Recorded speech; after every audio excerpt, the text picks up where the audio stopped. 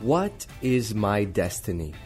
This question causes us to grapple with the decisions we make, the careers we choose, the hobbies we settle on, and the mindsets that we allow to be front and center in our lives. It's a question that either causes extreme discontentment or sublime joy, and it's the question that informs Pastor Jeff's sermon today entitled Touch the Icon. If you've ever felt like you're on the wrong path, it may not even be for the reasons you think, and Pastor Jeff will be encouraging you on how you can live out your destiny today. Enjoy this sermon by Pastor Jeffrey Smith on the City of Life Church podcast. My text is found in Philippians 1:21, not a super long verse, but it says this: "For me, to live is Christ, and to die is gain." Can you read that with me? For to me, to live is Christ, and to die is gain. Father, thank you so much for your love and your goodness and your faithfulness. You are worthy and holy and deserving of our praise and honor today. Holy Spirit, continue to move in this room. Continue to move in hearts right now. Continue to do the miraculous work that only you can do. We speak supernatural miracles in this room. Lord, we speak that hope would rise from the ashes of failure and regret and shame. Lord, that people would begin to see a glimpse of their God future in you through the power of your word today. Lord, I call people out in Jesus' name that have been settling for second best. Lord, and I pray that you would give them the strength and the courage and the audacity to step into their destiny and their purpose, even though it's uncommon to step into something like that. But Lord, they would no longer be able to remain where they've been, but they have to get where you've called them to go. In the name of Jesus, we pray. Help me deliver this in a way that honors you. Amen. All right, so week 10, the final part of the book of Jesus First, Jesus Always, the point of the book, I hope I'm not going to do a week-by-week recap, but the point of the book is definitely that there is this life that we've been called to live, which means recognizing that Jesus preceded us. He came before us in eternity. Recognizing that Jesus must not only come before us in eternity, he has to come before us in priority as well. So in our lives, the decisions we make and the things we do must be run through the filter of, is Jesus coming before this? Is he before this in my conversations? Is he before this in my career choices? Is he before this friendship that I've built? Is he before this house I want to build, this piece of property I want to buy? Is he before this vacation? Is Jesus in front of everything? So it's a basic idea, but it's easy to say, but it's hard to live. Do I recognize that Jesus preceded me in eternity? And am I allowing Jesus to precede me in all the priorities of life? It's a very challenging thing to live this out. So that's what Jesus First is really about. Then Jesus Always means that he's always in eternity. It means that in front of us, that we have him to look forward to. All of history is rushing toward him. But it also means that he's always in everything. So he's first in pre-existence, first in priority, always in eternity, and always in everything. Everything in my life needs to honor and glorify Jesus. You say, what about eating pizza? Yes. Absolutely. Eating pizza needs to glorify Jesus. Why? Because we have freedom in Christ to do what he's called us to do. And if you're eating it in moderation and you're not eating the whole entire box every single time, to just enjoy life and enjoy friendships, enjoy relationships, whether you're working out or you're at work or you're at church or at a restaurant, that Jesus First, Jesus Always means that there's not more of Jesus in this room than there is outside of this room. Jesus First, Jesus Always is a way of viewing the world. So as we close the series, I really am fascinated by what Paul says. For me, to live is Christ. To die is gain. He doesn't say to live is fun. To live is purposeful. To live is amazing. He says to live is Christ. If I'm alive, essentially what he's saying is if I'm alive, if I have breath in my lungs, then it's about Jesus. If I am going to live one more single day, everything I do, every action, every thought, every purpose in my heart, it's all Jesus. Look at someone next to you and say, you look good today. Don't think I didn't notice. Now tell them, say, if I breathe another breath, tell them, it's Jesus. Does that make sense to everyone? It's a deep idea. He's got people that are chasing him, wanting to kill him. So he's viewing his life in the weight of eternity. He's saying, if I die, then that's probably even better in terms of cosmically. I get to be physically in the presence of Jesus for eternity, no pain, no suffering. But he's saying, but if I live, it is Jesus. Because I've tried it every other way and it never satisfies me. To live is Christ. To live is Christ. To live is Christ. How do we live that way? How do we make Jesus such a priority in our life? How do we make him such a central part of who we are? That to live is Christ. Well, I do believe that it takes some focus. I do believe it takes some reprogramming down on the inside of who we are. I do believe that many of our mission in life is to seek out what makes us happy, and I believe that that mission is off. I don't just believe it, I know it scientifically, because I've seen research done that shows asking 1,000 people what is the main point of life, and most people say happiness.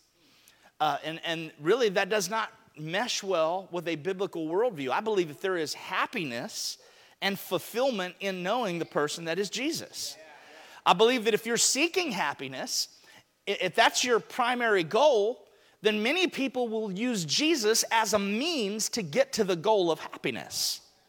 And that is far off. But if Jesus is the goal in life, we have greater things along that journey of getting to Jesus because he's the way, he's the truth, and he's the life. And what's wonderful about him being the way is it means the destination is also the way. It means that we don't have to just say, remember when you were a kid, who remembers the cross-state car trip with your family when you were a kid and you had your brother or sister in the back seat of the imaginary line that you couldn't cross? And there's all that fuss, and you say, Mom, she's crossing the seat, she's on my side. And the dad turns around, if I have to pull this car over, I'm telling you. You remember that? It just happened to all of us. What's terrible about that is nobody likes that trip. Nobody likes that trip. What are you doing? You just go, Dad, how long until we get there? And he goes, son, it's only 10 more hours. And you're going, no!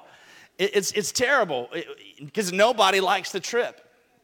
And that's how life looks if happiness is your ultimate destination. You're constantly going to look at what you're doing right now as an inconvenience. You're constantly going to be saying, Billy's sitting over the line. You're frustrated with the trip. There's no fulfillment in the trip because to you, happiness is a destination. It's a place that you have to reach. But when you realize that Jesus is the way, it changes your whole mentality of life. He actually is the way. He is the car trip. He is the fun things in between. It doesn't have to be the way you think because the way is also the destination. And I believe we've got to reprogram our lives. I believe we've got to reprogram the way we view our job, the way we view our relationships that are maybe not the greatest relationships in the world. Maybe you don't have a ton of friends that genuinely care for you and genuinely are calling you all the time. How are you? I haven't talked to you in a few days. Is everything well? Maybe you're not completely fulfilled and satisfied with all the exterior things that are in your life. But can I tell you something? The destination is also the way. You have to learn how to change your attitude and say, someday I'll have the kind of friends that do this and do that, and then I'll be happy. No, that's really not true. If you don't learn how to get Jesus in that car ride today, if you don't learn how to get Jesus in the car ride from here to your house, if you don't learn how to get Jesus in the conversation you have with your family from here on the way home today, you're constantly going to be in pursuit of something so elusive that no one can ever find it, and that is a thing called happiness. So in the book, I do touch really briefly on this part of our brain, and I believe that this is important for us to do some reprogramming in our life. But it's a part of our brain called the reticular activating system, and a lot of people will call it RAS. RAS is a net-like formation at the base of our brain that helps regulate sleepfulness and wakefulness. So, and what RAS will do is it not only helps us know when we're supposed to sleep or when we're supposed to wake up and all the transitions in between, But the really interesting thing about it is it's a filter of information. So when you think about our brains, how is it possible that we're able to be in let's say we're at the mall. I don't know if this ever happened to you, but let's say you're at the mall. There's just hundreds of people all over the place. You hear a ringtone in the mall that is your ringtone. What do? You start. Why? Because RAS has just pinged you that something that is crucial to your personal mission in life, what is programmed on the deepest part of you, RAS has told you there's a billion sounds and stimuli all over the place right now. The guy dropping his coffee over there, not important to your mission. He's across the way. It's not going to spill on you. You don't have to worry about the yelling and the screaming and all that stuff. You don't have to look over there. Your brain, in the back of your brain, it knows your mission and what is central and key to your mission in life. So it completely filters out all the conversations that are around you. Oh, but, Billy, what do you think about the new, sports arena that they just built? It doesn't matter. You're not even listening to that conversation. It's not crucial to your mission in life. But have you ever noticed that if you're at the mall and someone says, Jeffrey Smith, your wallet has been found. In the middle of all that, if you hear that, in the middle of all that, how is it possible with all those millions of things that you are able to focus on the key piece of information that is pertinent to you? Why? Because RAS understands your deepest mission in life, and it filters out anything that does not push that mission forward. So here's a good question. What is your mission? Isn't that pretty important? If you have a physical RAS, reticular activating system, in your brain, a net that is catching everything that is pertinent and significant to your future and to your mission, if you have that on a physical, scientific, biological level, how about your spirit?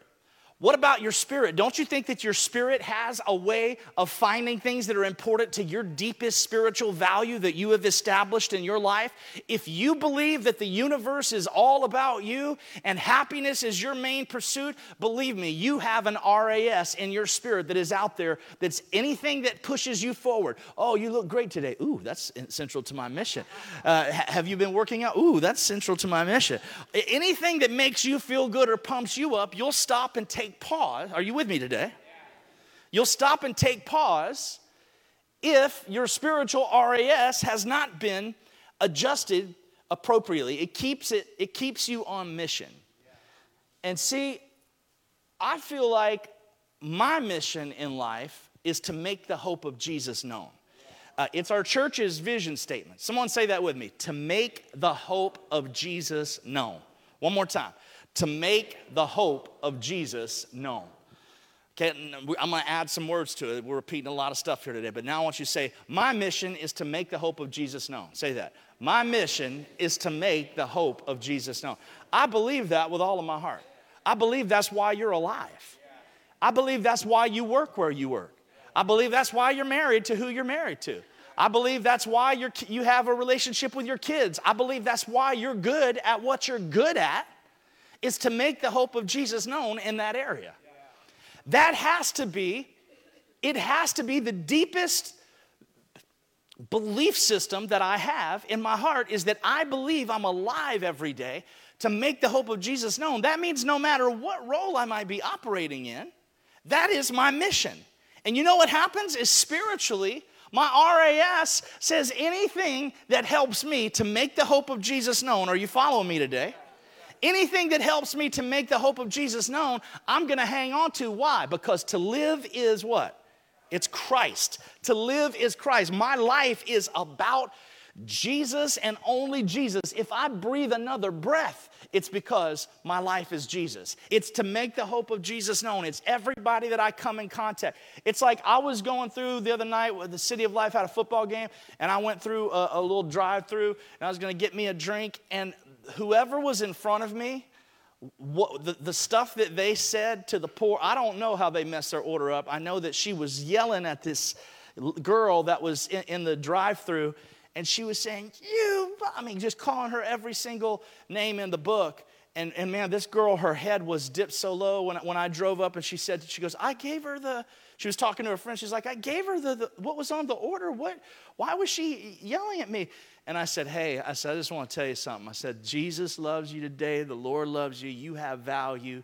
You did not deserve for someone to talk to you like that. Now, please put my straw in the bag when you put the... She started laughing. She got this huge smile on her face. She said, thank you. She's like, thank you so much. She's like, that's hard sometimes when people... Don't you want to be the one that's encouraging the person? I don't want to be the person who's the one that is bringing people down. I want to make the hope of Jesus. And I want people to leave after they've met me going, man, that's not just him. That's Jesus. If I've ever seen Jesus, I've seen it in that person right there, because they're letting Jesus... Come on, are you alive on a Sunday morning? It's like, is that not good enough to clap to? I'm waiting for a better one. It's early. There's got to be a better zinger than that. We just live to make the hope of Jesus known. That's why we're alive. That's why Paul says to live is Christ, to die is gain. Okay, so last week, if you were here, we talked about Jesus healing the lepers. When I was a kid, I used to think it was the leopards. I thought he had this passion for healing large game animals. But Jesus was healing the lepers, and after he heals them, isn't it interesting that he tells this guy, he says, don't tell anyone. We talked about that a little bit last week. Don't tell anyone. And he's telling these people all the time, don't tell anyone. And you think, wow, I wonder why. That's so deep. He told him not to tell anyone. Let's talk about that in Bible study this week.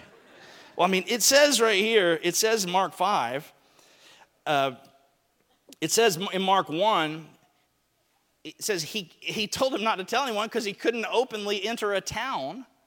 If the guy told everyone that he was blind and he had just been healed or had leprosy, then that would impede Jesus' ability to go heal more people, because the masses would come and follow him. It's kind of a practical reason. It's like, it's like if Michael Jackson, is coming to town or something, and you work at the mall and he's going to come to the mall, he'll go, do me a favor, don't tell anyone that I'm going to be at the mall today. I'm going to do some shopping. So if you told everyone, Michael Jackson couldn't go shopping. Jesus is way cooler than Michael Jackson.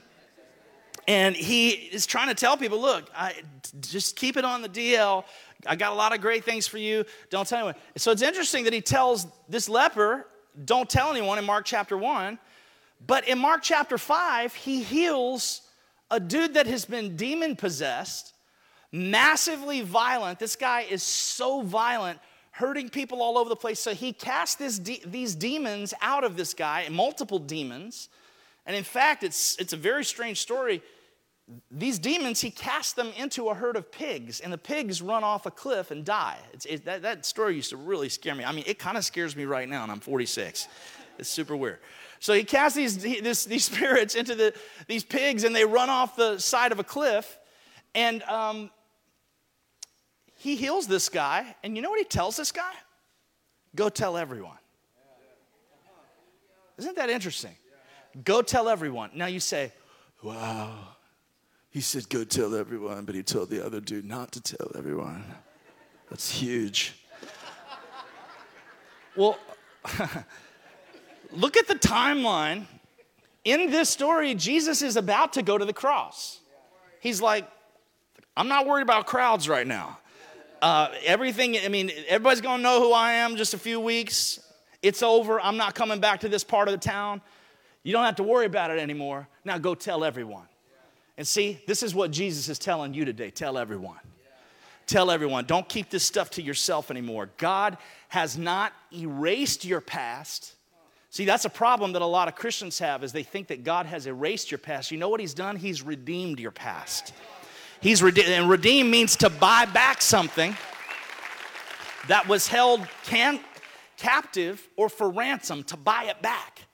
So your whole story was captive, and there was a ransom for you, but Jesus paid the ransom for your life to redeem your story. It doesn't mean that you weren't abused. It doesn't mean that you weren't hurt. It doesn't mean that you weren't a cheater or a liar or whatever it was that you did that there's so much shame associated with when you think of it. It doesn't mean that you didn't do it. He doesn't take a big eraser and say, you didn't do that, now you know me, that's all gone. No, he says, you did all of those things, but I used every one of those things as part of your story to lead me to this moment of redemption. And now when you look back at your past, you don't have to look at your past with shame anymore. Shame has no claim on me anymore. Shame has been erased. Guilt has been erased. God has taken your past and he has redeemed it and made it holy because it led you to salvation. That's what I love about David, is God uses the most mundane, basic things of our life that we think mean nothing, and he will use them to bring about our future. David is a shepherd. I mean, when Samuel comes and is looking for all the different guys in Jesse's house that could possibly be king, he says, bring out all the sons. And he brings them all out, all big, strong, good looking. No, it's not you, it's not you, it's not you, it's not you. Just goes down the line, all the best looking sons, the most talented. No, it's not you. Is there any other son? He goes, yeah, I got this one son. He's a kid. He's like out there with the sheep. He's a shepherd. He just like sits around writing songs all day and playing Xbox. I mean, is that the guy you want to talk to? And he's like, yeah, bring him over here. And he brings David over, and David is just this young guy. And you know what David's past consisted of? Writing songs and watching sheep.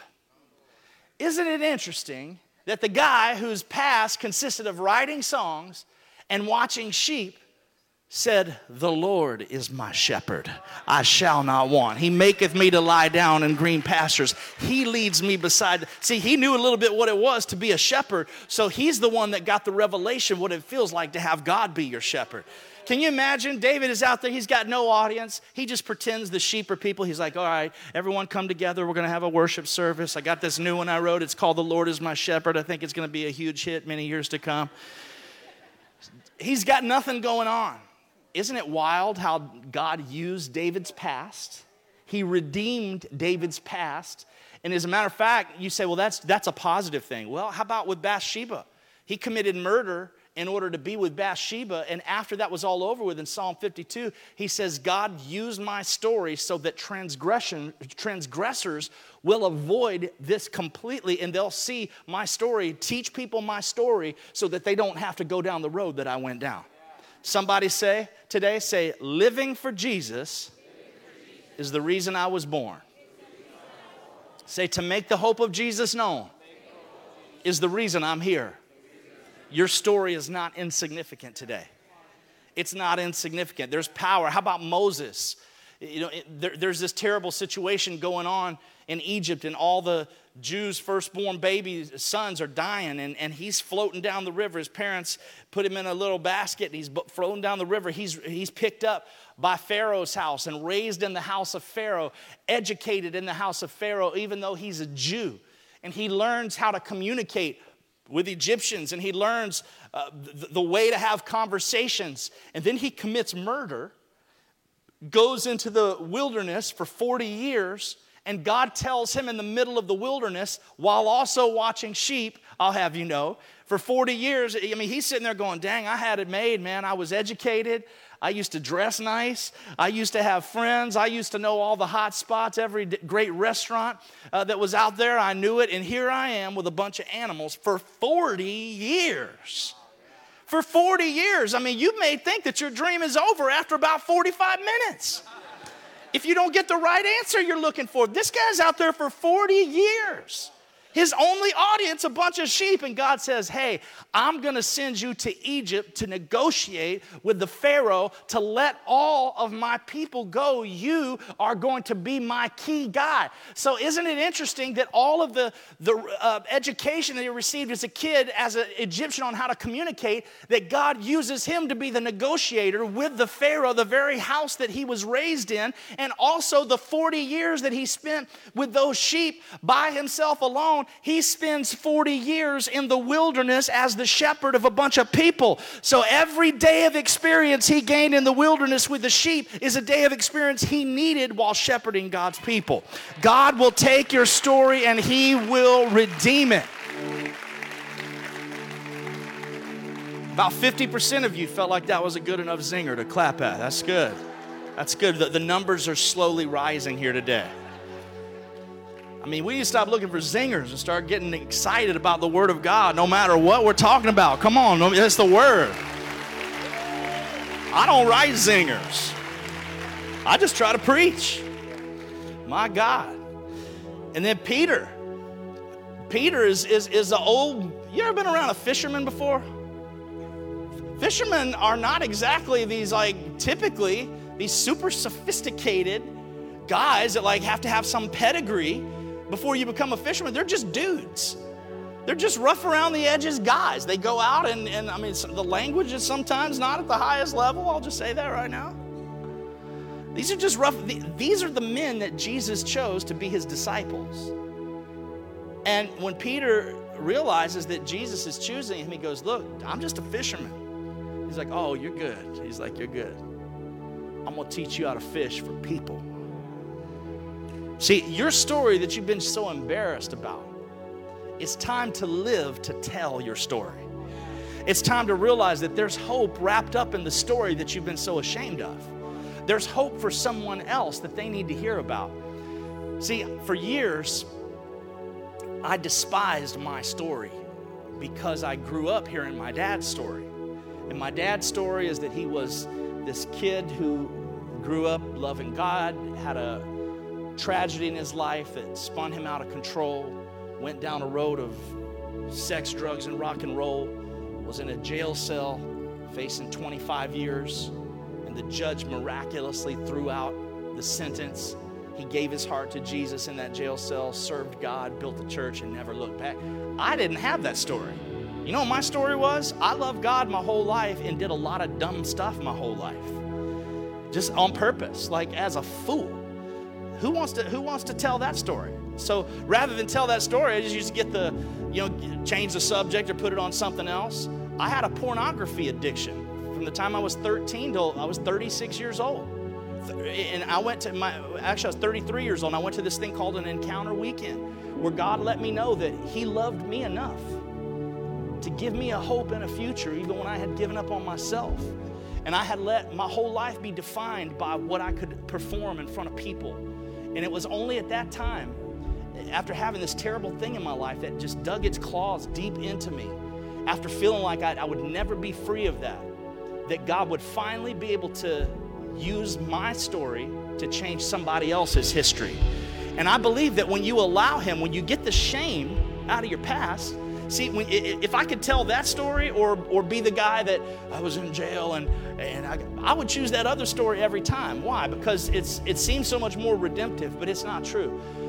God is the one that is redemptive. It's not our story specifically that has to impress anyone. He is the one that is redemptive today. You let him take your story and breathe life onto it, breathe life into it. Stop allowing negativity to steal your joy. Stop allowing negative things. Did you know that a guy named John Capeccio, he is a doctor, PhD from University of Chicago. He did a study, and in this study, he hooked people up to monitors to see physical reactions, and he showed them photos of things that induce like joy, like a child laughing or a piece of chocolate cake or something like that. Then he would show them all these neutral things that really have nothing, like just like a wrench or like a plate or something that just is completely neutral. Then he would show them really graphic images, whether it was like of a murder scene or a bill, an unpaid bill or something like that.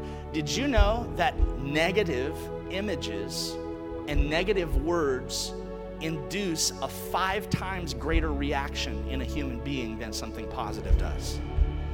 So that means for every negative word that you speak in your life, you have to speak 5 positive words just to make up for it. So when you start talking about your past and letting things get you off your mission in life and getting into that realm of negativity, you're getting so off mission. We need to program our RAS. Our spiritual RAS is to make the hope of Jesus known. You wake up every day, you say, to make the hope of Jesus known. And you know what happens when something negative comes your way? something negative comes into your life, someone lies about you, says words against you to keep you from your future, you know what it's like? It's like the guy who spilled his coffee over there on the other side at the mall. It's got nothing to do with where you're going. You're on your way. You've got an appointment. You're going to keep moving forward in life. You're not going to allow the negative things to get you off your game. Why? What's going to happen?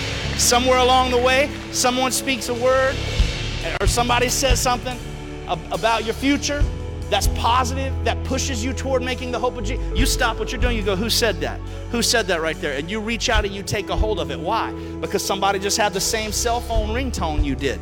Your spiritual RES was scanning all of that information, and you just held on to something that is pertinent to your mission in life. God doesn't want to erase your past. He wants to redeem it. Now live to tell your story.